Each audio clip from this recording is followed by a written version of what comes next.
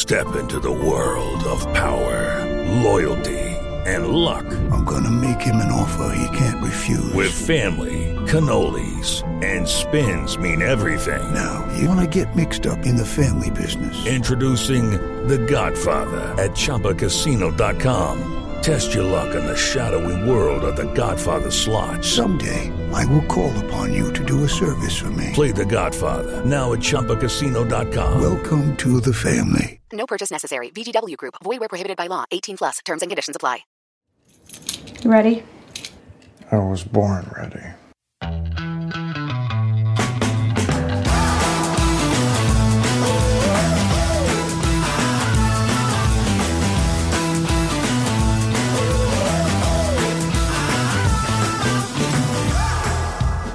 Welcome to the Advisory Opinions Podcast. This is David French with Sarah Isgur, and we've got polls to talk about, a presidential race to talk about, and we've got 3 Supreme Court cases that have just been accepted for review that are each interesting in their own way. You're going to enjoy this. And Sarah, you have a dissent from denial of certiorari that's actually worth mentioning? Yeah, little nugget. Okay. All right. So we got a lot, but before we get into it, I'm excited to share with you guys. We have our first dispatch event, not a dispatch live, but an actual event. When we started the dispatch, we were going to be having a lot of these events, hopefully around the country. But guess what? A pandemic happened, but we're not going to let that stop us. We have perfected the art of Zooming. And we're going to have a 2-day event online called whatsnextevent.com. Whatsnextevent.com. No apostrophe, just WHATS nextevent.com. And so it's November 9th and 10th. We're going to be talking about what's next after this election. There's going to be afternoon sessions from roughly 1 to 5:30 p.m. Eastern each day. And then we're going to return at 8 o'clock for an evening session and a wrap up of the day's proceedings with your beloved dispatch team. There's a 2-day event. It's a 2-day event, the 9th and 10th. The tickets are $100 and they include a complimentary subscription to the dispatch. We've got Liz Cheney joining us, Ben Sasse joining us, Senator Tim Scott joining us, and we'll be announcing more people and more panel discussions in the coming weeks around the future of conservatism, governing under a Trump or Biden administration, a few issues from the states, foreign policy issues, and then, of course, we're going to do a deep dive into the election results. And speaking deep dives into pre-election, Sarah, I've got a question for you. What is the significance of the number 10.7? Oh, I know the answer to this one. So last week on Monday, we were talking about the state of the race and polling. And last week, it looked like Biden was opening a lead, was opening a double-digit lead. And so on the October 12th number was Biden at 10.4, which was 2 points higher than the week before. So and so Sarah said, well, I don't know if this is real. And none of us knew if it's real. And she said, let's talk about it on Monday if it's still double digits. So it's Monday and it's not 10.4 anymore. It's 10.7. So does this mean, Sarah, now that we've had 10 points, we crossed the double digit marker 10 days ago on October 9th. So I guess this means this is real, or is it real? No, that feels pretty real. Let me tell you why. I hesitated last week because polls are a lagging indicator, right, of event first. It's lagging on the events that it's trying to poll that could shift the race. And then it's lagging on the voters sort of marinating on those events. So it's sort of a double lag. But we are now far enough out from the president's debate performance, COVID diagnosis, which I think could potentially be the 2 main drivers, to say, that lag should be done at this point. And the polling average that you're looking at has 2 polls from the 14th through 18th.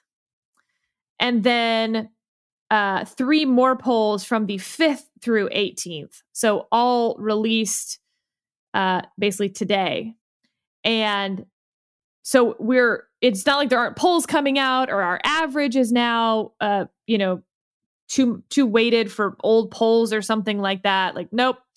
And those polls, 12, 13, 12, 5, and 6. So, that's a thing. But Yeah. I hear from a lot of folks when I talk to real people, unlike us, we are not real. We're not real people. When I talk to real people on both sides, they think the polling is wrong, which is fascinating to me. And there's 3 main buckets in which the polls could be wrong. And I was thinking maybe I would walk through those 3 buckets and what the data is. What the data are. Yeah, what you just said, when you said what the data is, that sound you heard was the hundreds of PhD listeners screaming out in agony Yes. at once. Sorry. Okay. First, the shy Trump voter thing. We've talked about this a little bit, and Jonah has written about it. So I'll just be quick about this one. But this is the idea that Trump is such a uniquely divisive candidate this time around, that there are people lying to pollsters and saying they support Biden when in fact they're going to vote for Trump. For that to be true, what you'd expect to see in the polls are an unusually high number of registered Republicans saying that they're going to vote for Biden. But that's not at all what you see in these polls. In fact, Trump's strength with Republicans is high and consistent. So nothing in the data suggests shy Trump theory. Right. 2, the likely electorate. This is always a problem for pollsters, and I can't even really explain to you why this isn't a bigger problem than it is.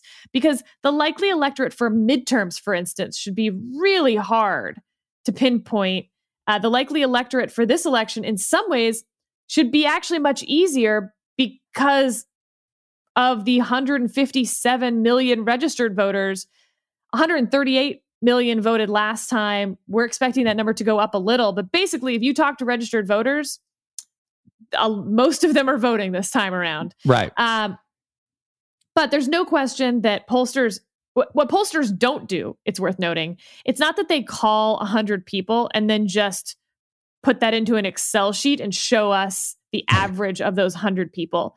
They are heavily weighted. It's a lot of art on top of the science of forming that likely electorate. The non-college educated male white voter that they found gets weighted as if he's 3 people, and yada, yada, all the way down the line. As I said, it sounds like that should be this enormous cause of polling error, but there's just not a lot of evidence that there is. If anything, what caused the great polling meltdown of 2016 was that they were wrong about the non-college educated white voters for their likely electorate on the state level, but on the national level, it was fine. And that just shows you how good, I guess, pollsters are, but also how just these tiny changes can make a big difference.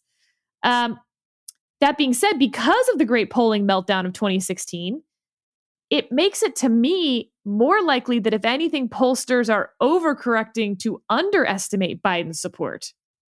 Right. Which is kind of the opposite of what we're seeing in the polls. Yeah. Now, the interesting thing is, so I've been following the Nates, Nate Cohn, Nate Silver. And Nate Silver has been making an interesting point that the national polling, the state level polling that they have is not reflecting the size lead that the national polling is reflecting. Correct.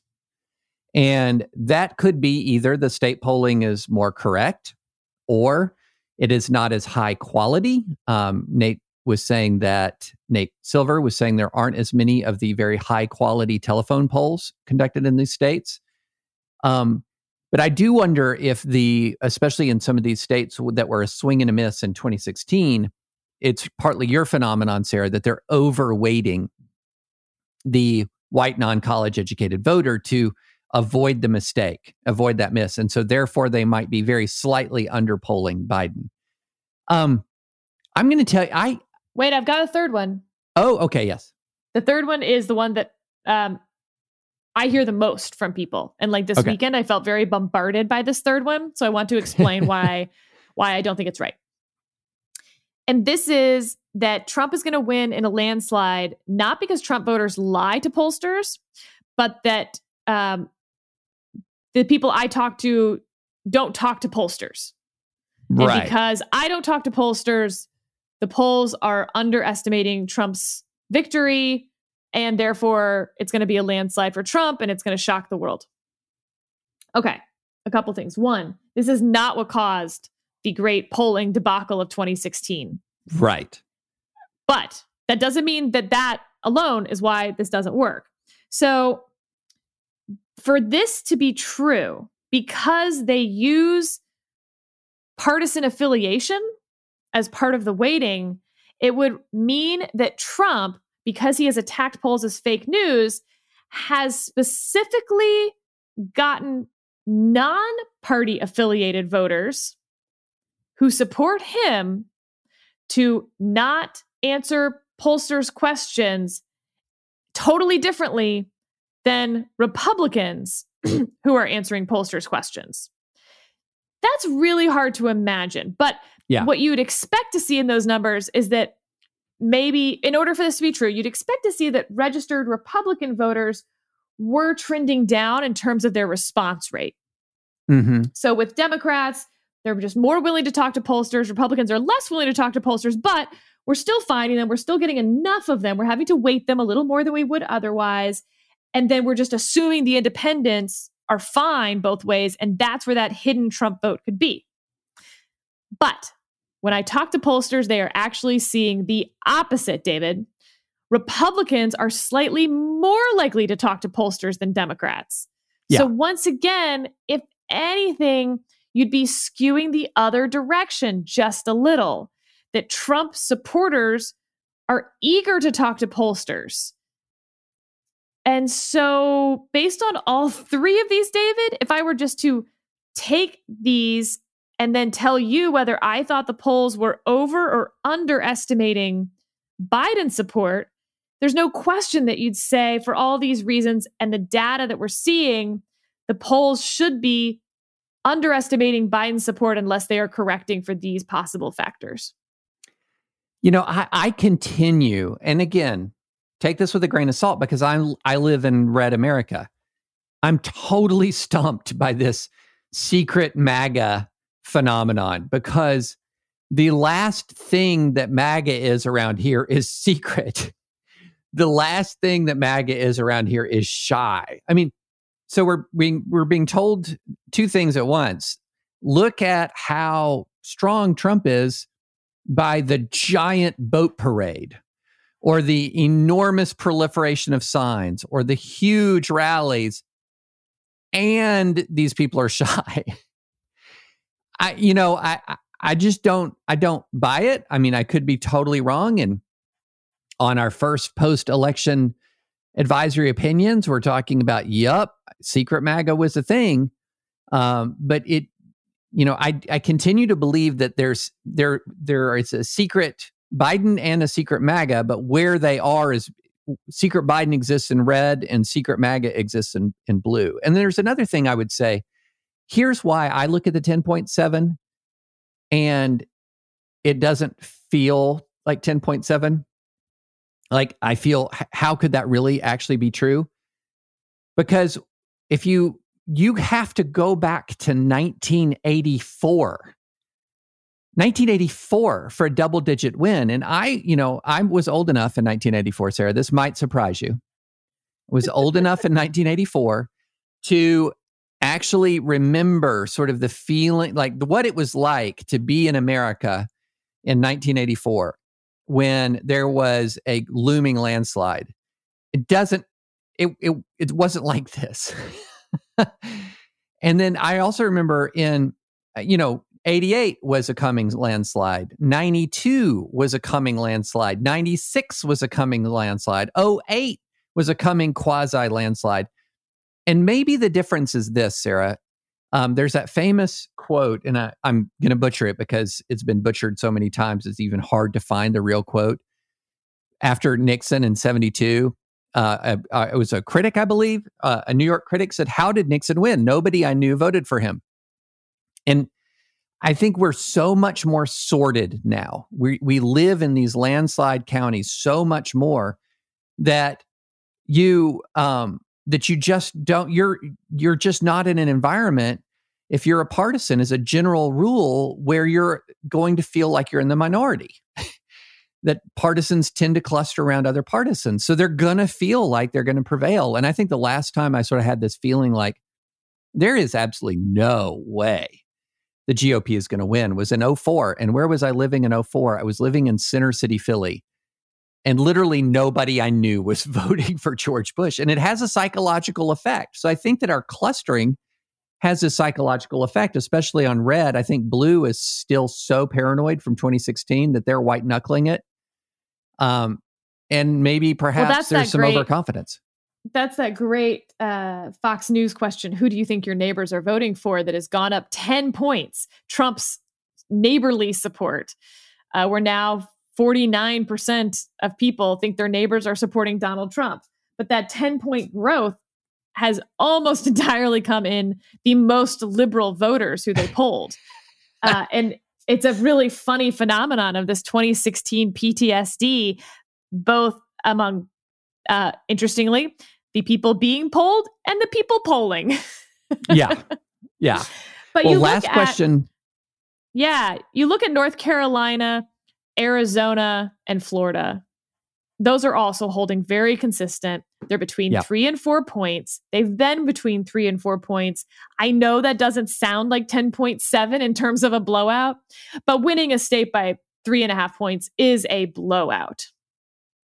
Yeah, that is a comfortable victory.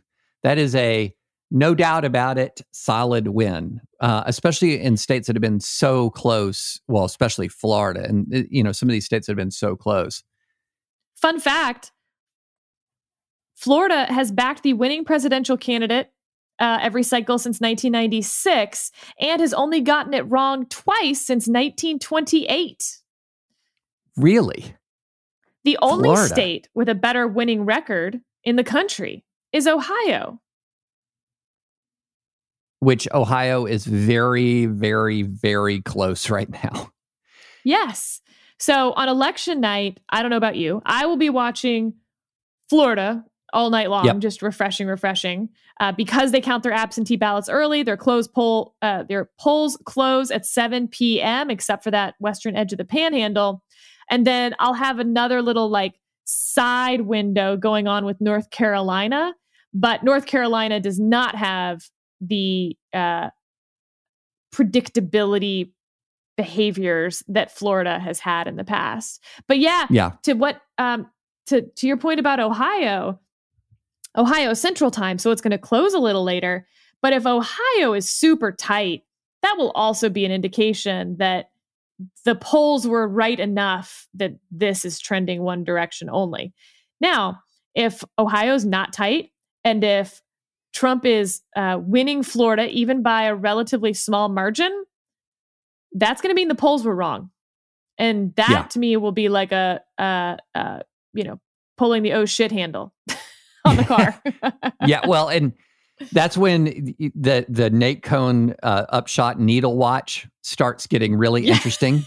Yeah. The needle watch, for those who don't know, is that the upshot website on New York Times, Nate Cohn has a tracker of the percentage chances of victory based as the returns start coming in. And in 2016, there was this sort of famous moment, maybe around 10:30 p.m. Eastern, where the needle switched from overwhelming chance of Hillary Clinton victory to a overwhelming chance of Donald Trump victory. And briefly, Twitter erupted in anger at the needle. An ultimate shoot the messenger kind of moment. So, Sarah, here's a good question. How do you watch election returns come in? On my laptop.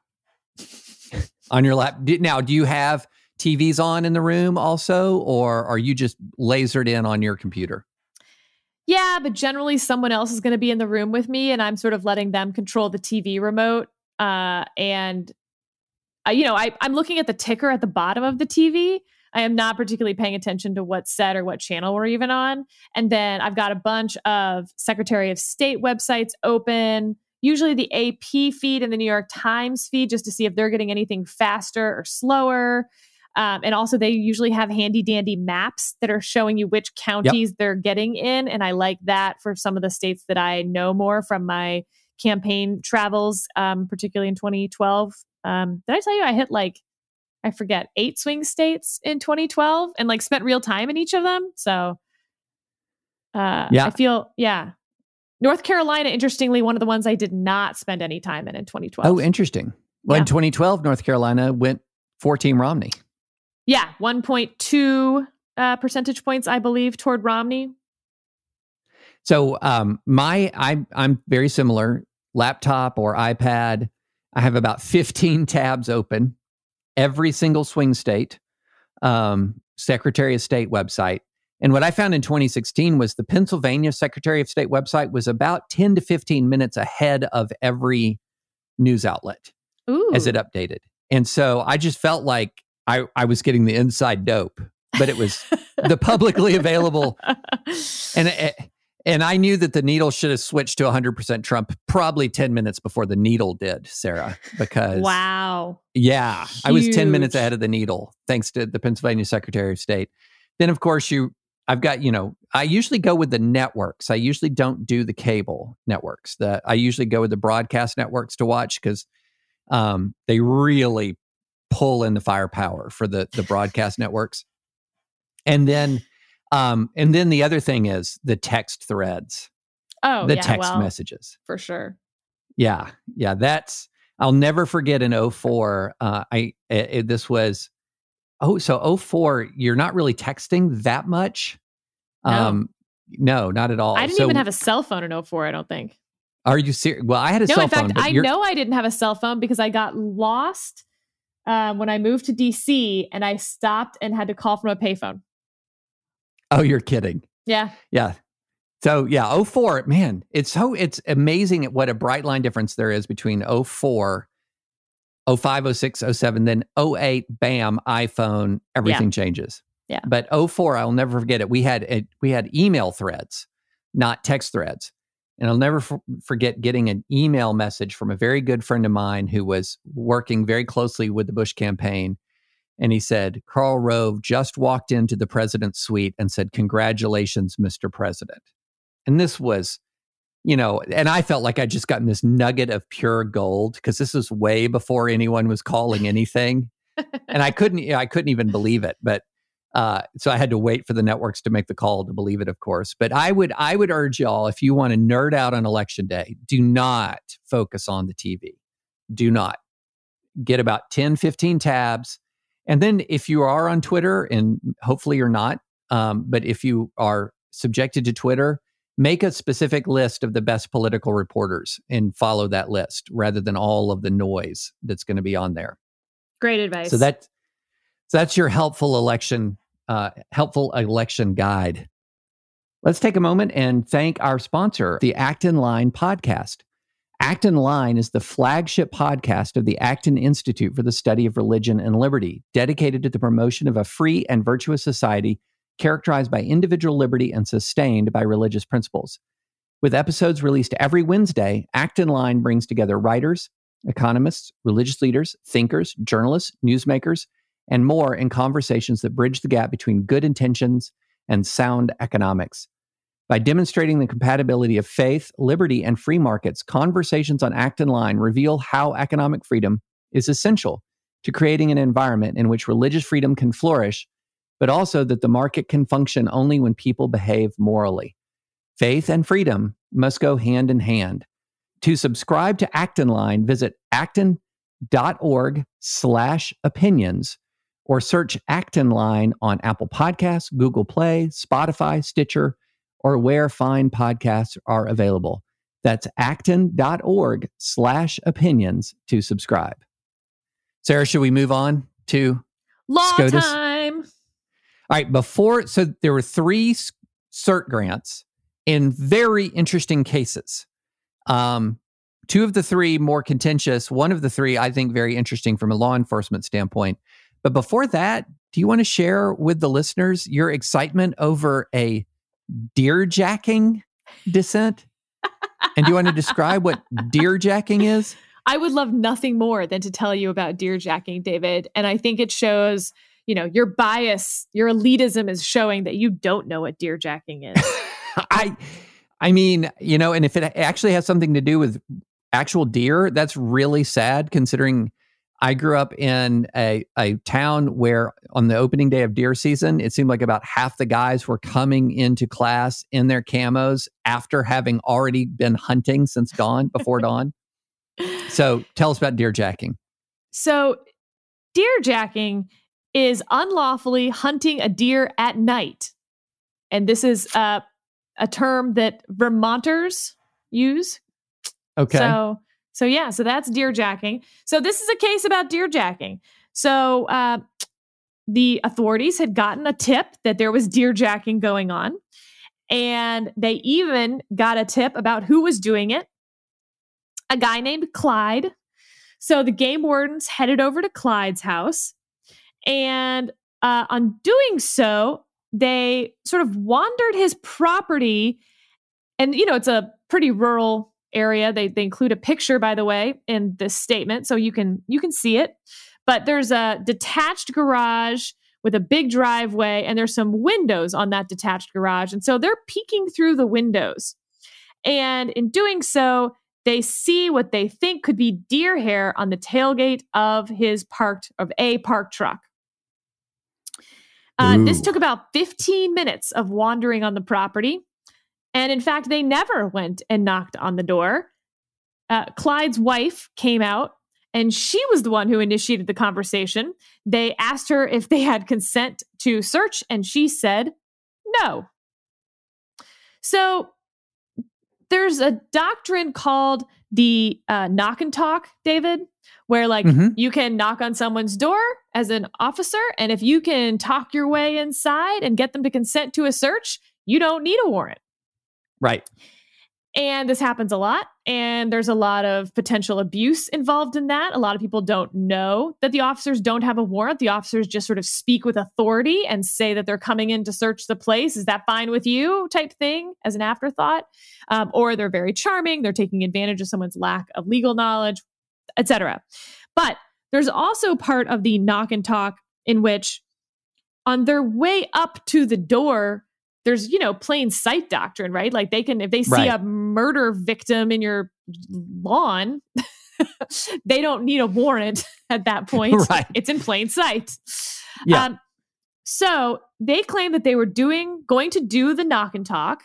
And in doing so, that deer hair was in plain sight, even though it took them 15 minutes and they're wandering the property and looking through windows. And so what's interesting about this is that Gorsuch is writing the statement on the denial of cert. And he ends by saying that he understands the reasons for his colleague's decision to let this case go. For one, it is unclear whether, the law in question and their own Supreme Court binding opinion in question was actually missed for bad reasons, or whether there might be reason to hope that while Vermont missed that case in one deerjacking case, its oversight will prove a stray mistake. But however all that may be, the error here remains worth highlighting to ensure it does not recur. There exist no semi-private areas within the curtilage where governmental agents may roam from edge to edge, nor does our case law afford officers a 15-minute grace period to run around collecting as much evidence as possible before the clock runs out or the homeowner intervenes. The Constitution's historic protections for the sanctity of the home and its surroundings demand more respect from us than we displayed here. Now, David, this was Gorsuch joined by Kagan and Sotomayor, which we have highlighted this for our listeners before. But this is Gorsuch going full Scalia, Fourth Amendment, big heart around the Fourth Amendment, lots of love notes being passed in class between Justice Gorsuch and the Fourth Amendment, picking up right where Scalia left off. He may be conservative in a variety of ways that liberals find distasteful, but Scalia was always able to point to his Fourth Amendment jurisprudence as an area where he may want a different outcome as a citizen, but the law demanded this outcome. I'm not sure Gorsuch would say that he would want a different outcome, actually, because I think he's into the privacy protections. But fascinating look at a conservative justice with a love letter to the criminal defense bar. Yeah, and you know who else might end up being like that? Amy Coney Barrett. I think so. So. I mean, I would, if I had to be a betting, if I had to bet, I would bet you're going to see some interesting alignments with the three Democratic appointees and Amy Coney Barrett and Gorsuch in some of these criminal procedure cases. But let's stay with criminal procedure. Wait, also fascinating on deerjacking, Justice Breyer, that's the only vote they were missing. If they were able to get Justice Breyer's vote on deerjacking, cert would have been granted. So not only did Justice Breyer not join the statement on the denial of cert, but he clearly did not vote to take this deerjacking case. Interesting. That is very interesting. Huh. See, listeners, you had no idea that deerjacking could be this fascinating. I mean, it's such a great name. I'm so into, like, if we could talk about deerjacking longer, I would. That's fantastic. I love it. All right. Well, let's move on to another case that is really interesting. And I don't know if this happens to you, constitutional law expert that you are, Sarah, but do you ever see the Supreme Court take a case and think, what? That wasn't settled already? This one definitely fell closer to that line. But let me remind you of a 2001 case before we even get into what this case is about. In 2001, in the case of Atwater versus Lago Vista, you remember this one? This is where a woman is pulled over for a seatbelt violation, and she is arrested. And it's a misdemeanor seatbelt violation. And the Supreme Court held that it does not violate your Fourth Amendment rights to arrest someone for a misdemeanor seatbelt violation. So, fast forward to 2020, David. Yes. Fast forward to 2020. And here is the basic question in the case. And it is, and I shall read it to you. Absent consent or exigent circumstances, a police officer's entry into a home to conduct a search or make an arrest is unreasonable under the Fourth Amendment unless pursuant to a warrant. That's the normal law. So here's the question. Does pursuit of a person who a police officer has probable cause to believe has committed a misdemeanor categorically qualify as an exigent circumstance sufficient to allow the officer to enter a home without a warrant? In other words, if they believe you've committed a misdemeanor, can they come into your home in pursuit of you? Hot pursuit. Hot pursuit. This is actually the doctrine of hot pursuit, which sounds like it's some sort of lame movie title. But I, like deerjacking, will be using hot pursuit during the rest of our discussion on this case. So what I like about this is the petitioners who are seeking review of this case called it an ideal case to discern whether or not the hot pursuit doctrine applies to misdemeanors. And if I'm seeking Supreme Court review, I do agree this is an ideal case because, the old saying, bad facts make bad law. Good facts make good law. So here's what petitioner Arthur Lang was doing when he was driving home. He was listening to loud music in his own car and honked his horn a couple of times. A highway patrol officer began following Mr. Lang, intending to conduct a traffic stop. But he didn't turn on his lights. He didn't activate his siren until Mr. Lang's station wagon reached his house. Then as he reached his house, he activated his garage door opener and started to pull into his driveway. The officer activated his overhead lights, but not his siren or his megaphone. And I love this I love this statement in the statement of facts. At that point, Mr. Lang was about as far from his driveway as first base is from second. I guess you could say like 90 feet. I don't know. Approximately 4 seconds later, he turned into his driveway and parked in the garage. So the officer parks in the driveway. As Mr. Lang gets out of his car and starts to shut his garage door, the officer stuck his foot under the door to stop it and just walked into the garage. At that point, they have a confrontation, not a violent confrontation. The officer talks to him, tells him he could smell alcohol in his breath, order him out of the garage for a DUI investigation. So the question was, could he waltz on into the garage because Mr. Lang had honked his horn and played loud music, which is at best, a misdemeanor.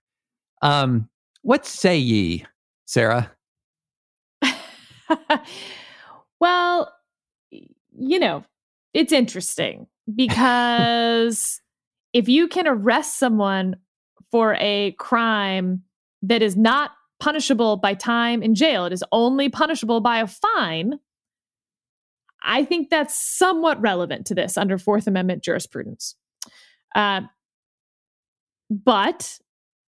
I would add some negative facts to this. So he was listening to loud music and honking despite there being no other cars around. That is odd and annoying. Yes. No, I mean, let's assume it's a misdemeanor. Let's assume that it's a misdemeanor. Yeah. So, there's that. I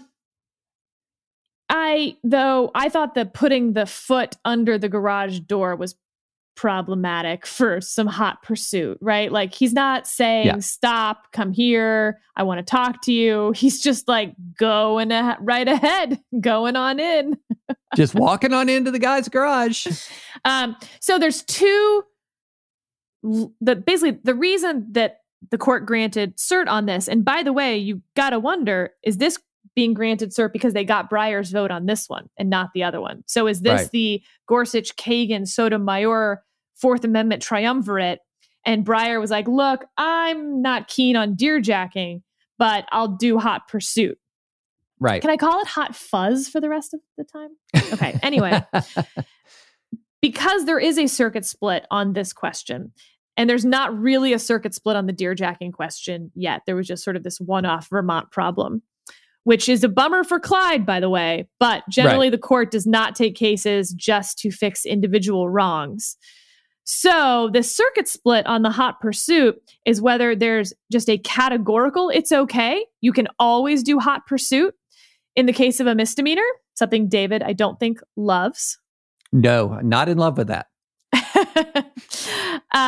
Or whether, in fact, there's sort of a circumstantial, there needs to be a reason beyond just, I think a misdemeanor was committed.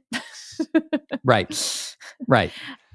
Yeah. I mean, I think the court took this to make short work of the idea that you can waltz into somebody's home in pursuit on a misdemeanor. It will be interesting, but I do agree with you, Sarah, that the idea that the Supreme Court upheld making an arrest for a misdemeanor,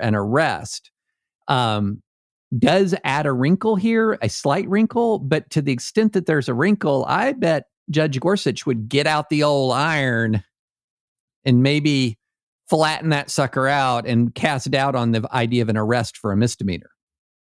I mean, because the problem is, though, with the fact-specific hot pursuit line, where the officer needs to face a compelling need for official action and had no time to secure a warrant, you end up with this balancing test, Breyer-like 6-part blah-de-blah, and no clear guidance to officers or even lower courts, because then we're just going to have the emergence of 50,000 different ways to have a balancing test. It's right. And there's, believe me, there's plenty of balancing tests in law, and we have to have them. But I'm just not sure that you're going to find a fifth vote for another balancing test that then they're going to have to quote unquote police for the next decade as they sort out what that balancing test means. So I don't know, David. I know you fall on a certain side of this, but where's that fifth vote coming from? Maybe Amy Coney Barrett, maybe. Come on, ACB. But right now, I only see 4 votes. All right. Well, we have a disagreement on the outcome of a Supreme Court case. And I, for one, am confident in my position. So I think there's a potential Roberts fifth vote. Maybe. Yeah. Okay. Well, this is interesting because I think you got some pretty good facts here. You do. You got some pretty good facts here. You got good facts and you've got a good circuit split. Yeah. Interesting. Oh, good. I like it when we'll have to table this, of course, until the oral arguments. It'll be a while. Until then, we're going to be like the Sharks and the Jets on Lang versus California. And I will be in hot pursuit of David's bad takes. Let's take a minute and thank our sponsor, ExpressVPN. I'm not sure if you've seen the documentary, The Social Dilemma, on Netflix. If you haven't, I recommend it. I think I probably had about 15 listeners email me and say, you talk about polarization all the time. You got to see The Social Dilemma. So I watched it, really enjoyed it, very thought-provoking. And in that documentary, tech insiders explain how social media is engineered to exploit users' data for profit. They call it surveillance capitalism.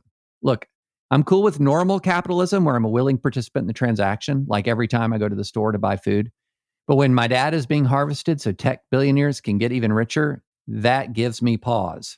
Every time you use the internet, big tech companies mine your data by tracking your searches, messages, and video history. But when you run ExpressVPN on your device, it hides your IP address, which websites can use to personally identify you. That makes your activity more difficult to trace and sell to advertisers. You still need to be careful with what you share on social media, but ExpressVPN can make your web browsing more anonymous. ExpressVPN also encrypts 100% of your data to keep you safe from hackers and prying eyes.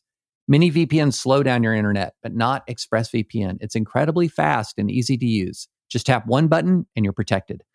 So if you don't like the idea of tech companies exploiting your personal information, then visit expressvpn.com/opinions right now, and you can get 3 extra months of ExpressVPN for free. That's expressvpn.com/opinions to protect your data. Go to expressvpn.com/opinions to learn more. All right, shall we move on to another? This one, okay. Do you want to do asylum or border wall? Asylum. All right, you take the lead on this one, Sarah. Whew.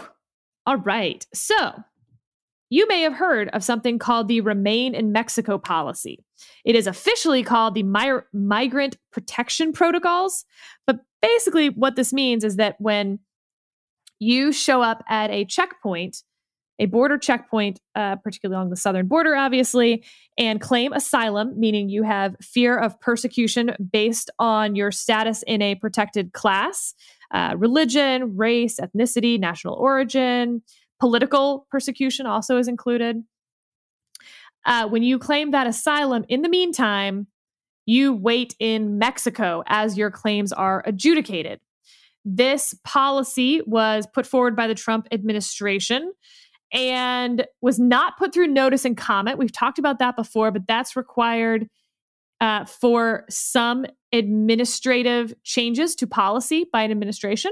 And if something falls under the Administrative Policy Act, like, you're in big trouble because it is long, it is complicated, and it is miserable. Mm-hmm. So the court granted cert on 4 questions related to the MPP. Whether it's lawful under the INA, like whether it's statutorily contradicted by the INA, whether it's consistent with non-refoulement obligations. That's a fun term that we can get to later. Mm-hmm. Whether it's exempt from the APA, as I just said, the notice and comment rulemaking, and whether the preliminary injunction entered by the district court is overbroad.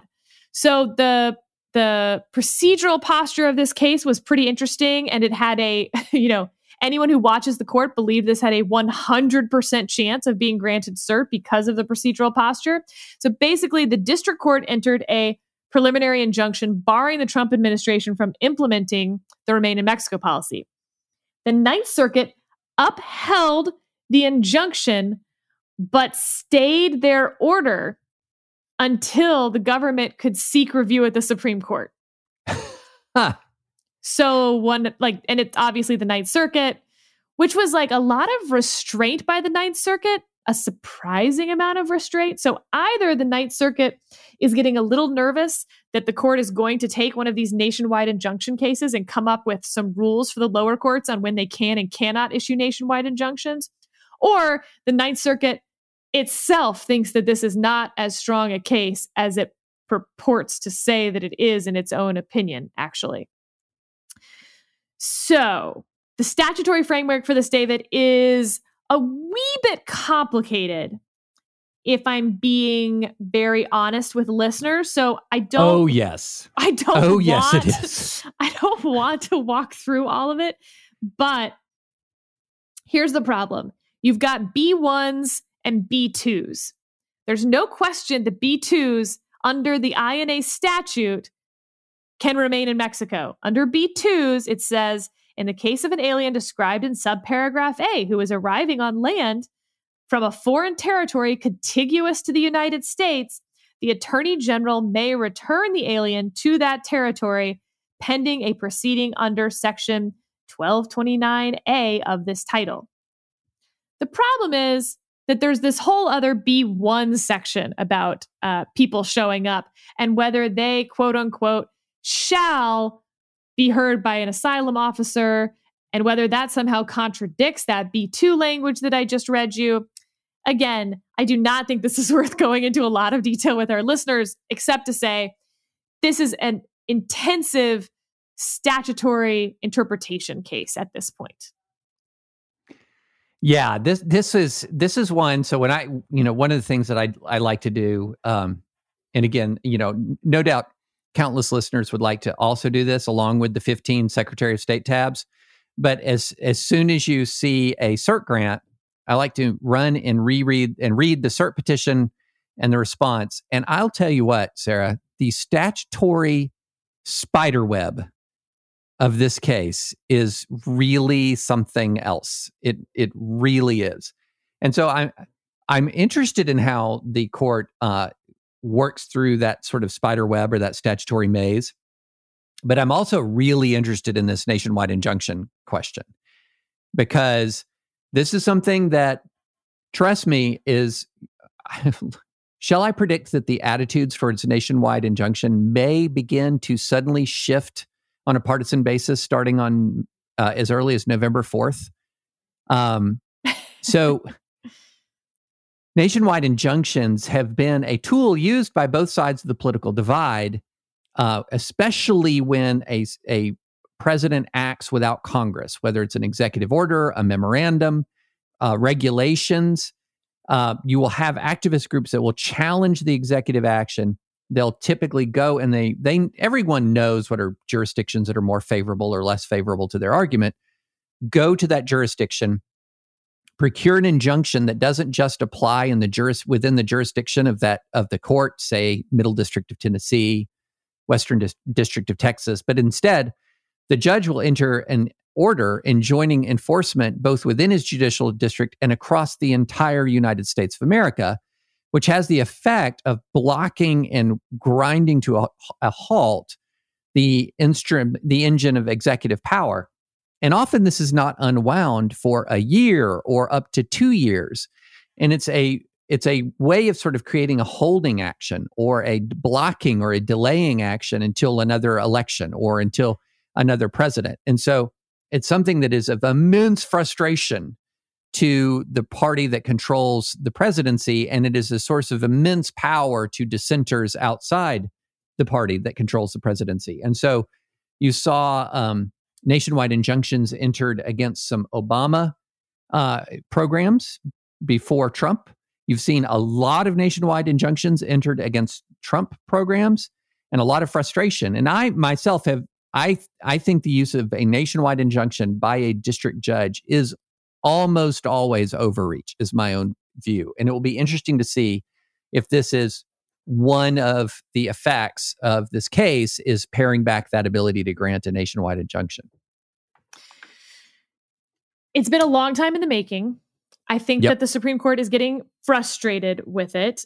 I think it will be interesting if they don't really do much on this, what happens in the Biden administration or the 2024 Harris administration, whatever, at the point that the Democratic Party takes over, whether we'll see the same number, same rate of increase over nationwide injunctions. I'm not sure. But it's been a lot, David. Yeah. It has been a lot. It has been a lot. And I think that those, here's where I think Roberts is going to exert some anti-nationwide injunction pressure through sort of his institutionalist side, because if there's there's a number of areas in which there has been an increasing concern about judicial supremacy. And certainly nationwide injunctions are one part of that puzzle. It is one thing to have the Western District of Texas say, in the Western District of Texas, you may not enforce law X. It's another thing entirely to say, across the entire United States of America, you may not enforce the law. And so, but what do you make of the fact that they granted this on the return to Mexico policy, which, unlike, for instance, I'm trying to think of other cases where they did that. Let's call it the grant money on sanctuary cities. There was a nationwide injunction on that forced the administration to give all of the cities that were eligible for this grant money on law enforcement, to give them the grant money regardless of their status as a sanctuary city or not a sanctuary city, even though not all the cities had even sued about it.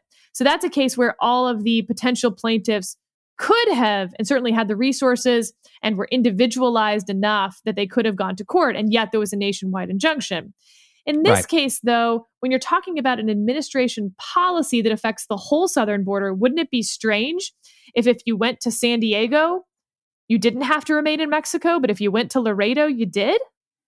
Well, that's the argument for the nationwide injunction is, well, wait a minute. But the other side, does it mean that depending on where I go into a port of entry that I have different rights? Which also, though, happens to be a not uncommon phenomenon in American law, where you have different circuits, and that circuit split is resolved by the Supreme Court. You have judicial districts that will reach different decisions on cases. They'll be resolved by their Circuit Court of Appeals. So yeah, there is some incongruity. There is some incongruity, but that's normal in American law as the law, Sarah, as you like to say, matures. I think that's true, but if this is the case that they're going to resolve it on, to your point about which way the facts point on this is one of the cases where nationwide injunctions make more sense, not less sense. That is true. And so the outcome, Clarence Thomas, maybe the cheese standing alone is what this could mean. We'll see. Yeah. Some interesting stats on asylum, by the way, on just the merits on this. In 2009, the Department of Homeland Security conducted 5,000 credible fear reviews. By 2016, that number had increased to 94,000. The number of those aliens placed in removal proceedings jumped 19-fold during that time. And at least as of a year ago, there were 600,000 cases pending, triple from 2009. So some of this also is the system is getting overburdened, and what the courts do when the executive branch is saying, like, look, this isn't working. Circumstances have changed. We're having to adjust to circumstances. It's something closer to prosecutorial discretion, potentially. And I think this court in particular has been pretty deferential to administration, saying we're the ones who have to enforce these laws, and we're telling you this is how we need to enforce them. barring some very clear constitutional right being violated. So Right. I'm not sure, back to my statutory deep dark hole of B1s versus B2s, that may be a pretty good technical statutory argument where it's a coin flip over whether you think the B1s can be treated like the B2s.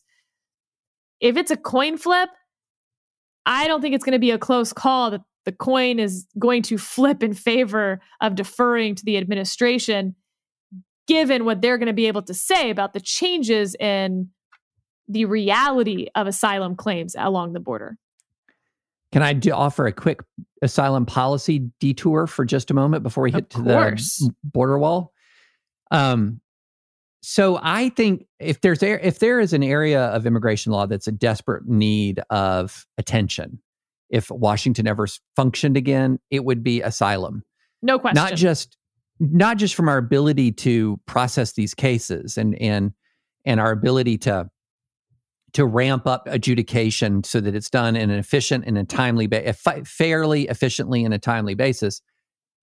You know, the asylum laws themselves were designed for a world that is less relevant than the world that exists today, in the sense that they're designed to deal with official persecution, state persecution, where in many failing states, in countries that have,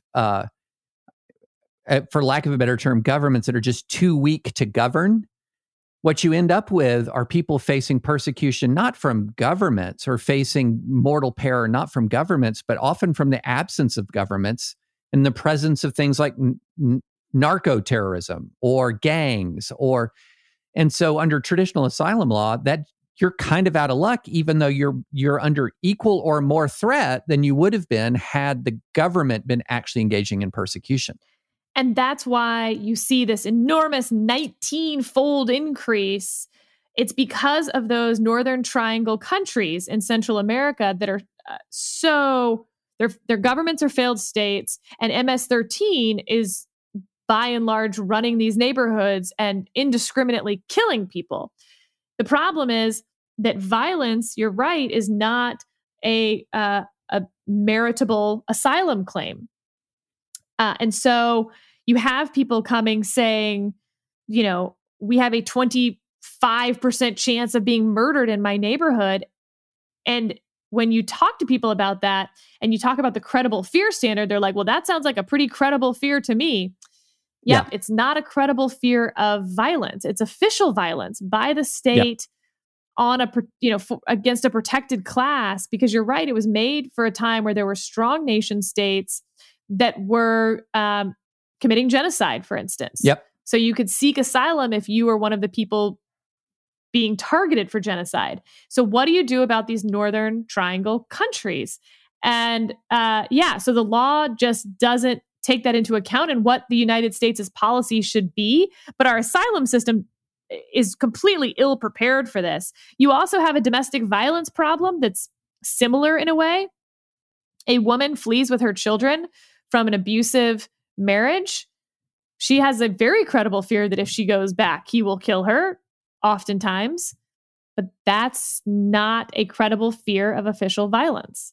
Right. And so we're sending women and their children either back or to sort of meander through other countries because our asylum system doesn't take that into effect. So regardless of which side, whether we should be offering more asylum, less asylum, right now the system doesn't even factor any of this in, and it needs to if we want to deal with, again, these 19-fold increases as we're trying to adjudicate what credible fear means and asking officers along the border to do that.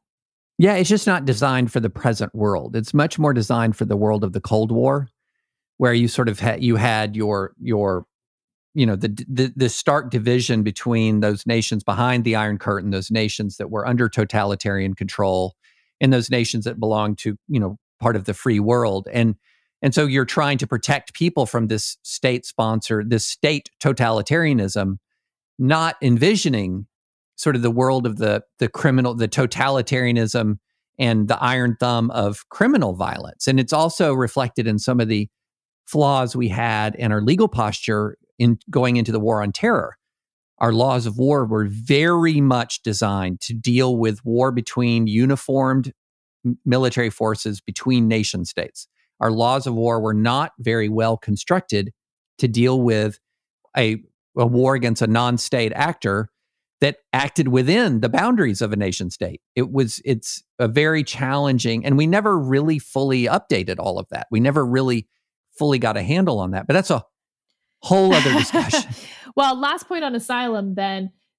The result that we have right now is that people are fleeing gang violence in these 3 countries, passing through several countries to get then to the United States, including Mexico. What the Remain in Mexico policy does is, and why it works, is that Mexico is not committing genocide against anyone. There's no official government violence against groups. And so therefore, according to our asylum laws, there should be no problem with folks staying in Mexico. But there are absolutely narco-trafficking gangs, especially along the southern border in Mexico. So the very thing these people are fleeing, they're then in neighborhoods that also have these problems, which is not great. Then there's also the pass-through safe third country rule, where if you passed through any other country that doesn't have whatever you're claiming is the official violence that you're suffering in your home country, you should have applied for asylum in that country. These are all things that the administration has been trying to lower those numbers at the southern border.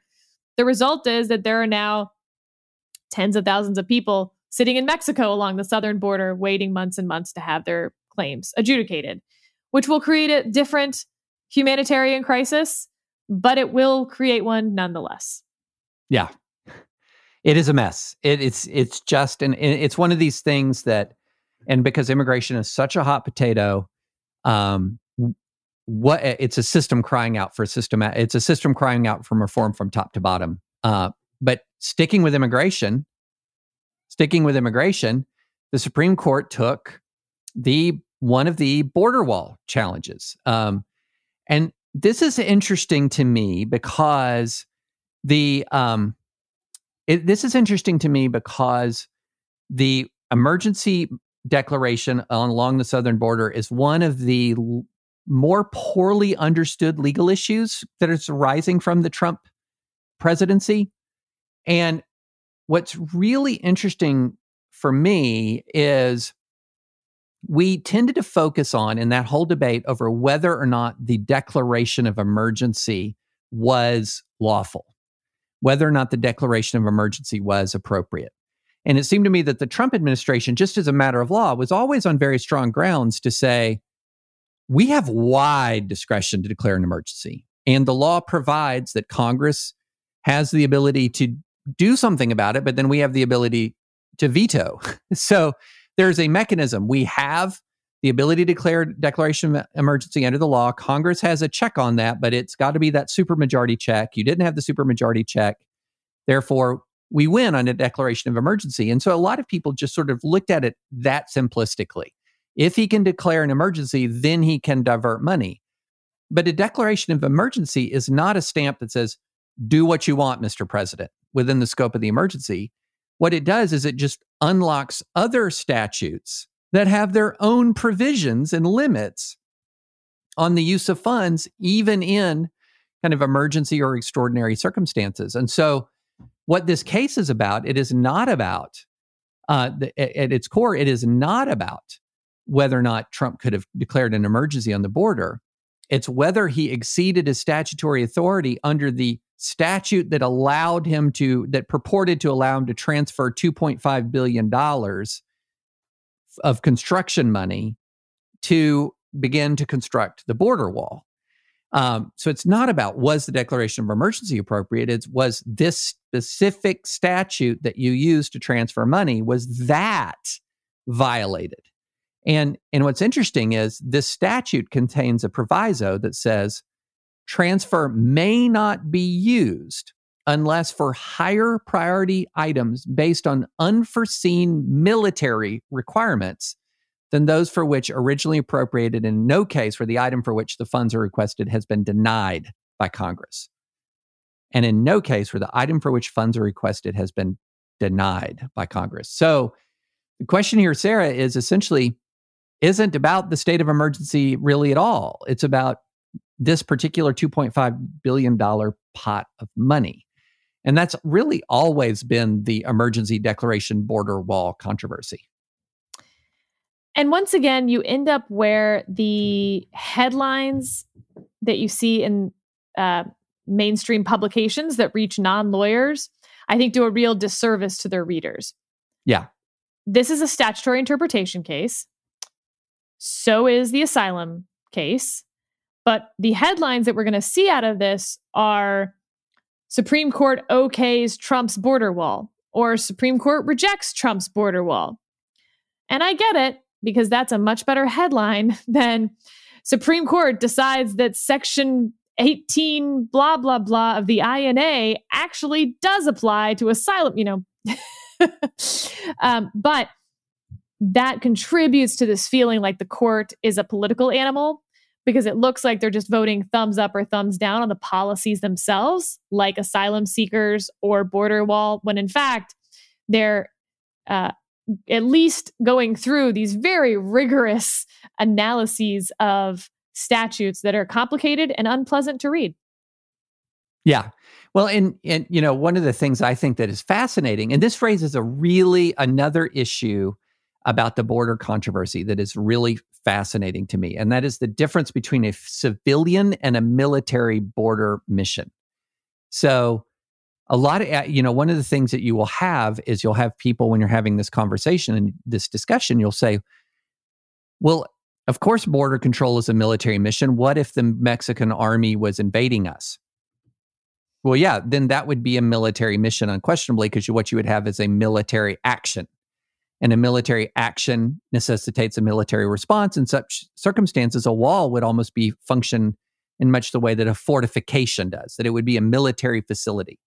The interesting thing about the border wall is the border wall is being constructed to deal with a civilian law enforcement problem, and will be ultimately manned and maintained by civilian agencies. And yet this is being diverted under military authorities. It's a very fascinating legal issue. And it's one where my submission is that if the court did not take a general hands-off approach to commander-in-chief type legal issues, the court is often loath to intervene into a president's national security judgment. It's one where statutorily it's a tougher case for the administration to make if absent that deference. Because even if you look at sort of the Trump declaration as to why why he wants to divert the finances, it says, or divert the military funding, it says the southern border is a major entry point for criminals, gang members, and illicit narcotics. The problem of large-scale unlawful migration through the southern border is longstanding. And so essentially what you've got, and then it says we've got an increase in the number of family units seeking entry in the United States. What you don't see in there, all of these are classic law enforcement problems. These are traditionally civilian challenges being utilized to authorize a military fund transfer. And I think that that's an interesting dichotomy, and I would really like to see the Supreme Court dive into that and sort of flesh that out, because that has gotten totally mixed up in a lot of the public argument and discussion about this. When you have borders with allies like Canada and Mexico, that is generally a civilian challenge. When you have a border with an enemy, like say between Israel and Syria or Israel and Gaza, that is a different issue. That is a military challenge. Your border defenses there are military fortifications. Anyway, I could talk forever on this, and we'll lose everybody. But I think that's going to be a sort of a fascinating part of this case. Well, before we leave, I also just want to thank listeners for so many kind and interesting comments that we got after our discussion last week about unequally yoked marriages, let's call them. But one in particular I wanted to point out, which was a listener wrote a very thoughtful response that when I said that we weren't teaching men how to be in those marriages, that I should have included, we're not teaching women how to be in those marriages either. I thought that was a really good point and one that I should have made. Yeah, it was.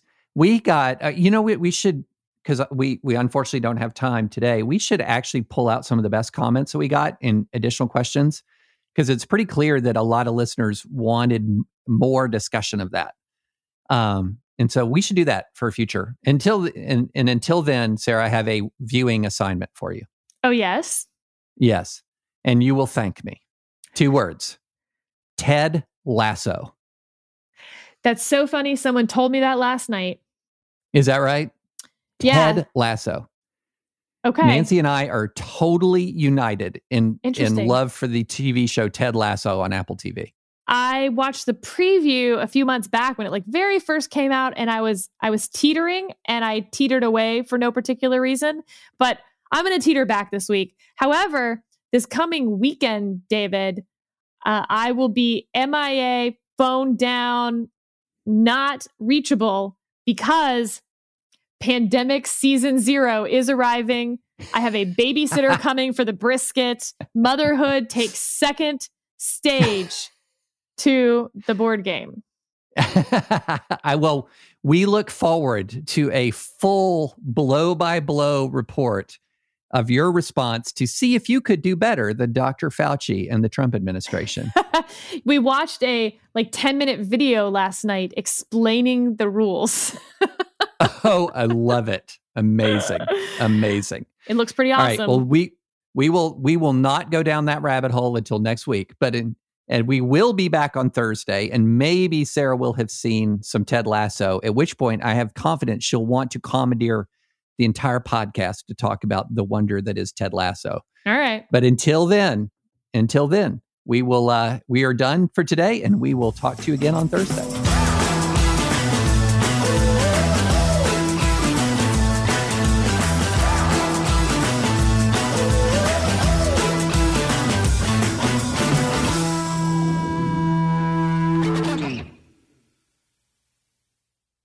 Hello, it is Ryan, and I was on a flight the other day playing one of my favorite social spin slot games on ChumbaCasino.com. I looked over at the person sitting next to me, and you know what they were doing?